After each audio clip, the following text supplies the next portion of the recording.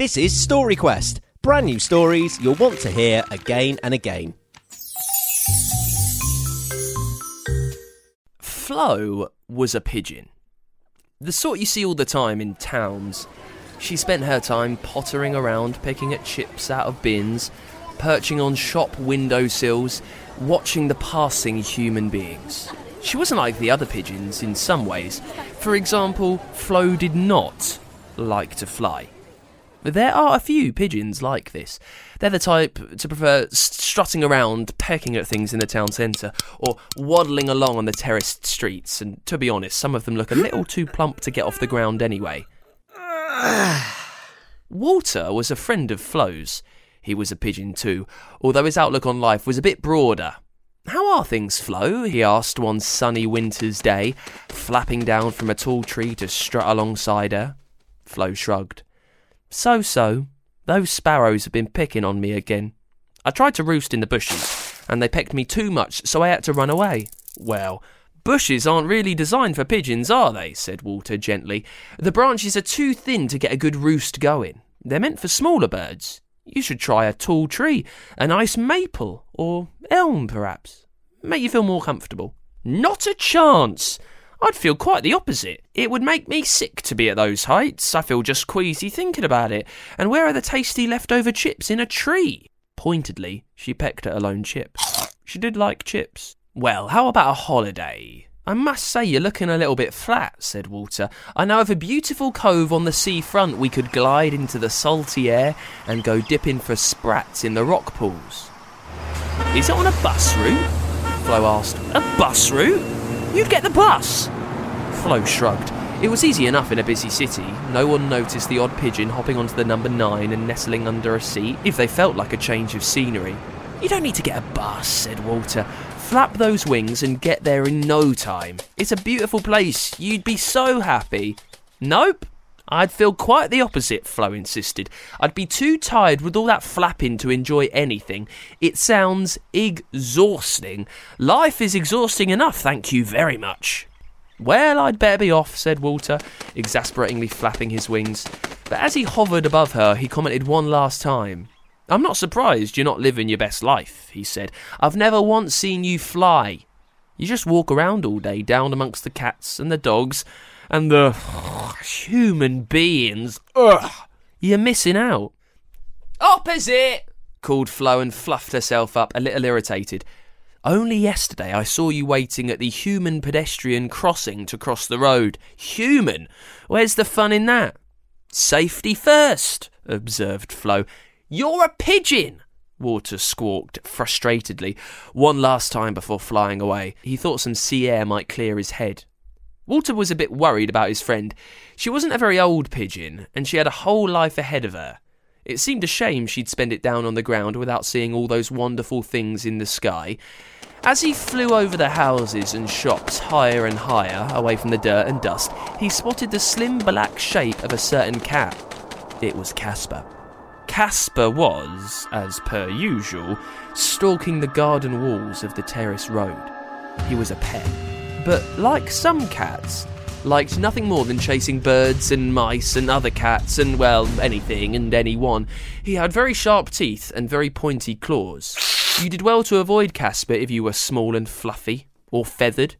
Even if you were large and not fluffy or feathery, it made sense to keep your distance. Walter peered down at Casper and back to where Flo had been. He could just see her, not that far away, ambling around without a care in the world. Flo was just polishing off another chip and investigating some chewing gum that was stuck to the pavement when she heard a flap of wings. It was Walter. He was flying towards her at speed. He landed on the ground for a moment and pointed towards the terrace road. "Quick! It's Casper! He's on the hunt!" tweeted Walter, flapping his wings to rise from the ground.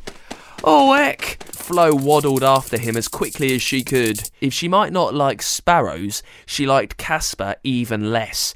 And then Casper appeared. Sprinting round the corner, Flo waddled faster as fast as she could, but Casper was getting nearer. After all, I don't think a waddling pigeon has ever outrun a sleek black cat, especially one running as fast as Casper currently was. "You have to fly! Move!" Walter called from above. Casper was inches from Flo. There was nothing for it. She stretched out her somewhat creaky wings and began to flap, and rose from the ground. A couple of feet only. Casper pounced, and just in the nick of time, Flo began to rise higher into the air, higher and higher, following Walter into the safety of a nearby maple. High up in the maple tree, Flo clung to the high branch, panting as she got her breath back. She opened her eyes a little. Only a little, as she wasn't fond of heights, as she'd said. But you know what? When she did open them, it was amazing. "Cool, I can see for miles," she trilled, and cooed a bit more. "Well, of course," said Walter. "I had no idea. I can see the coast and no sparrows. Why are there no sparrows?" "They're too exposed on these high branches, aren't they? They prefer to lurk in the clumpy bushes. You really shouldn't have to worry about sparrows." "No sparrows, no cats, no dogs, no humans. It's heaven." Then after a minute she said, "Any chips?" "Sorry, no, not that many chips, I'll grant you. But don't you see this is where you should be?" He indicated to the top of the lower trees and buildings. The air seemed cleaner and everything looked brighter. How on earth had she missed out on all this? "Now you can start living your best life, Flo. A pigeon's life."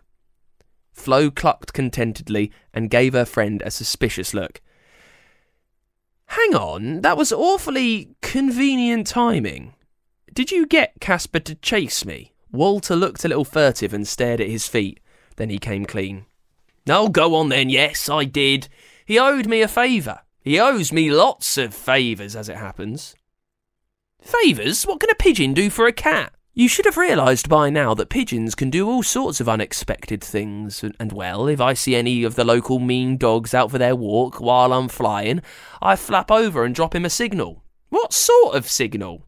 Again, this seemed to make Walter go very furtive. This time he peered nonchalantly at the sky and whistled a bit.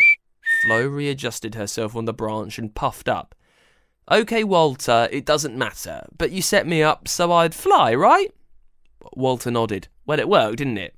There was a moment, and then Flo laughed. How she laughed. She couldn't believe she'd spent so many years trudging around on the mucky streets with all the chewing gum and the crisp packets. It had actually felt really nice to stretch her wings, and she felt on top of the world. Maybe she'd take that holiday to the coast after all, and without using the bus. So there you go.